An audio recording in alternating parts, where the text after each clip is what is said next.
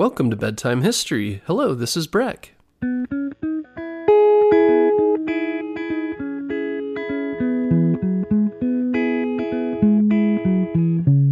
Guess what, parents? Bedtime History is now available on Storybutton. Storybutton is the easiest way to listen to our show without using screen devices like your phone or a tablet.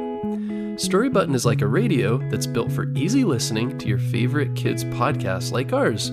And the best part is there's no subscriptions or fees to access the content. This week, save $10 and get free shipping when you go to storybutton.com/bedtime history. That's storybutton.com/bedtime history.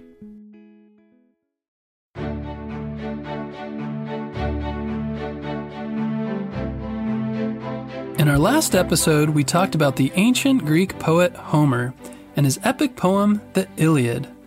The Iliad told the story of the hero Achilles and how he had to overcome his anger to help his people win the Trojan War.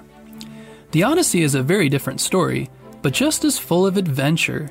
It tells the story of one of the kings who fought in the Trojan War. His name was Odysseus, and the story is about his adventures as he tries to return home from the war. The Odyssey starts after the war and far away from the war and even far from Odysseus himself. It starts in Ithaca, Odysseus' home island, where he was king before leaving for the Trojan War. There we meet his son Telemachus, who was just a baby when Odysseus went off to fight at Troy, but who's nearly grown up now. Odysseus has been gone for almost 20 years, 10 years at war, and 10 years trying to get home. Telemachus and his mother Penelope don't know whether he survived the war or not. So other men have come to Odysseus' house, demanding that Penelope choose one of them to marry. They behave very rudely, eating all the food in the house and making messes, and staying even when they're told to leave.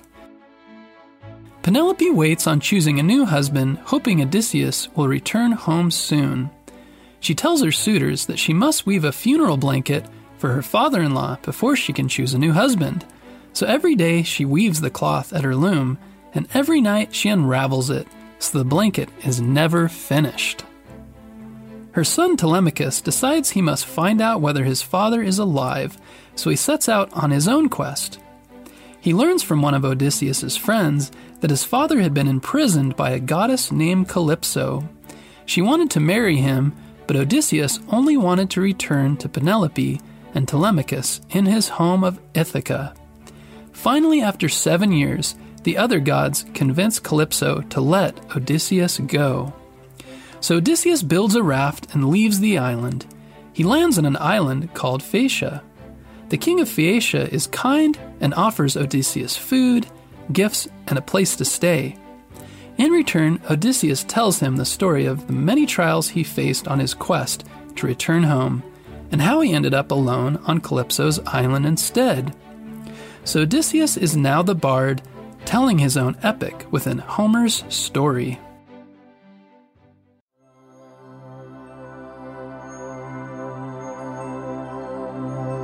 After Odysseus and his crew leave Troy, their ships are quickly thrown off course. Soon they're captured by a one-eyed giant called a Cyclops. He plans to eat them, but crafty Odysseus comes up with a plan to trick the monster. First, Odysseus talks to the Cyclops, pretending that he's trying to convince him to let them go free. The Cyclops is not swayed, though, and only promises that he'll eat Odysseus last. While they're talking, the Cyclops asks Odysseus his name, but instead of telling him his real name, Odysseus replies that his name is Nobody. This is part of Odysseus' real plan. As the Cyclops falls asleep that night, Odysseus ties each of his men to the underside of a sheep. Then he takes a stake and blinds the Cyclops, plunging it into his eye. The Cyclops begins to scream, calling out to the other Cyclopses on the island to help him. But when they come to the cave entrance and ask who's hurting him, he replies, "Nobody," the pretend name Odysseus gave himself. The other Cyclops leave, thinking their friend is just goofing around. At last, the Cyclops calms down and rolls away the stone that covers the door to the cave so his sheep can leave to graze. When the animals leave, they take the men with them, tied to their bellies. After escaping the Cyclops, Odysseus' troubles are far from over. You see, the Cyclops came from a powerful family. His father is the sea god Poseidon. Poseidon wasn't happy with Odysseus for blinding his son. And you can probably imagine, it's not great to have the god of the sea angry with you when you're trying to sail home on a boat. Odysseus finds that, because of Poseidon's anger, the gods will no longer send helpful winds to blow him back to Ithaca. They wander, and all but one of his ships sinks in a disaster. Finally, he is blown to the island of Circe, the home of a powerful witch. At first, Circe turns Odysseus' men into pigs, but with some help from the god Hermes, Odysseus is able to still Circe's magical wand. He says he will only give it back if she turns his men back into humans. Circe is impressed with Odysseus and agrees. Even better, she offers to help him. Circe tells Odysseus of the many dangers they will face sailing back to Ithaca, and how he should deal with each one. The last thing Circe warns Odysseus of is the island of the sun god.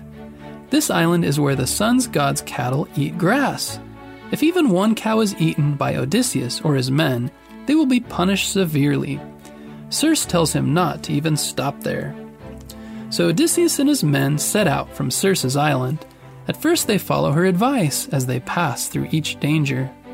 But after all these trials and challenges, the men are getting frustrated and tired. They insist on stopping at the island of the sun god. You can probably guess what happens next.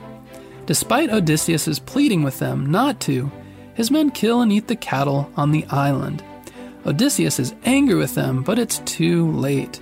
As they sail away from the island, the gods send a storm that sinks the ship. Only Odysseus survives the shipwreck. He clings to boards from his wrecked ship, drifting for days until he finally comes ashore on the island of Calypso, who of course captures and holds him prisoner. Everyone wants Odysseus. This is the end of the story that Odysseus tells his new friends, the Phaeacians, but of course, it's not the end of the epic. He's still not home with his family in Ithaca. The Phaeacian king helps Odysseus get a new ship and return home to set things straight. Once he reaches his home of Ithaca, the goddess Athena disguises Odysseus as an old beggar. He returns to his house to see what's been happening. By this time, his son Telemachus has returned home, and he and his mother Penelope treat him kindly, not realizing he's actually Odysseus in disguise. While they're talking, Penelope tells him about the men trying to marry her, how rude, wasteful, and selfish they are. She says she's decided to hold a contest. 12 axes will be set up in a row. The axes each have a hole in their blades. Penelope says she will marry the person who shoots an arrow through the hole in the axe. She knows none of the suitors will be up to the task. Odysseus, still in disguise, encourages her to follow through on this plan. The next day, each suitor takes the challenge, stringing an arrow and trying to shoot through all 12 axe heads. Each one fails. When none are left, the old beggar, who is Odysseus in disguise, steps up and asks to try.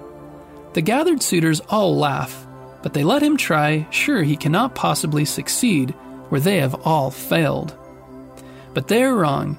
Odysseus strings his bow and shoots. The arrow whistles through the 12 axe heads, sticking in the wall behind them.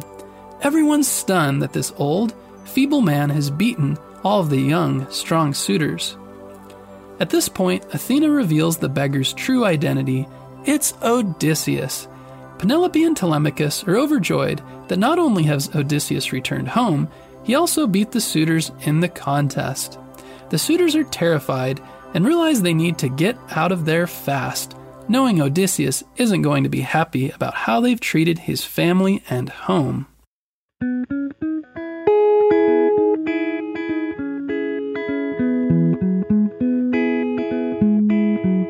Stories like the Odyssey tell us about how the ancient Greeks thought. The poem warns people that they should treat others with respect and honor the gods, or else face terrible consequences. Though the consequences in real life might not be as harsh as they are in the poem, treating others with respect is a good idea, no matter when or where you live. That's another thing about Homer's epics. They show us that people have always been people, even the ones we think of as heroes.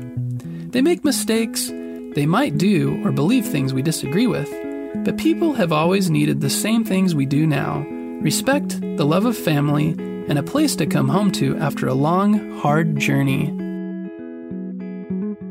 Thanks for listening to this episode about the Odyssey. Be sure to tune in next Monday for a new episode.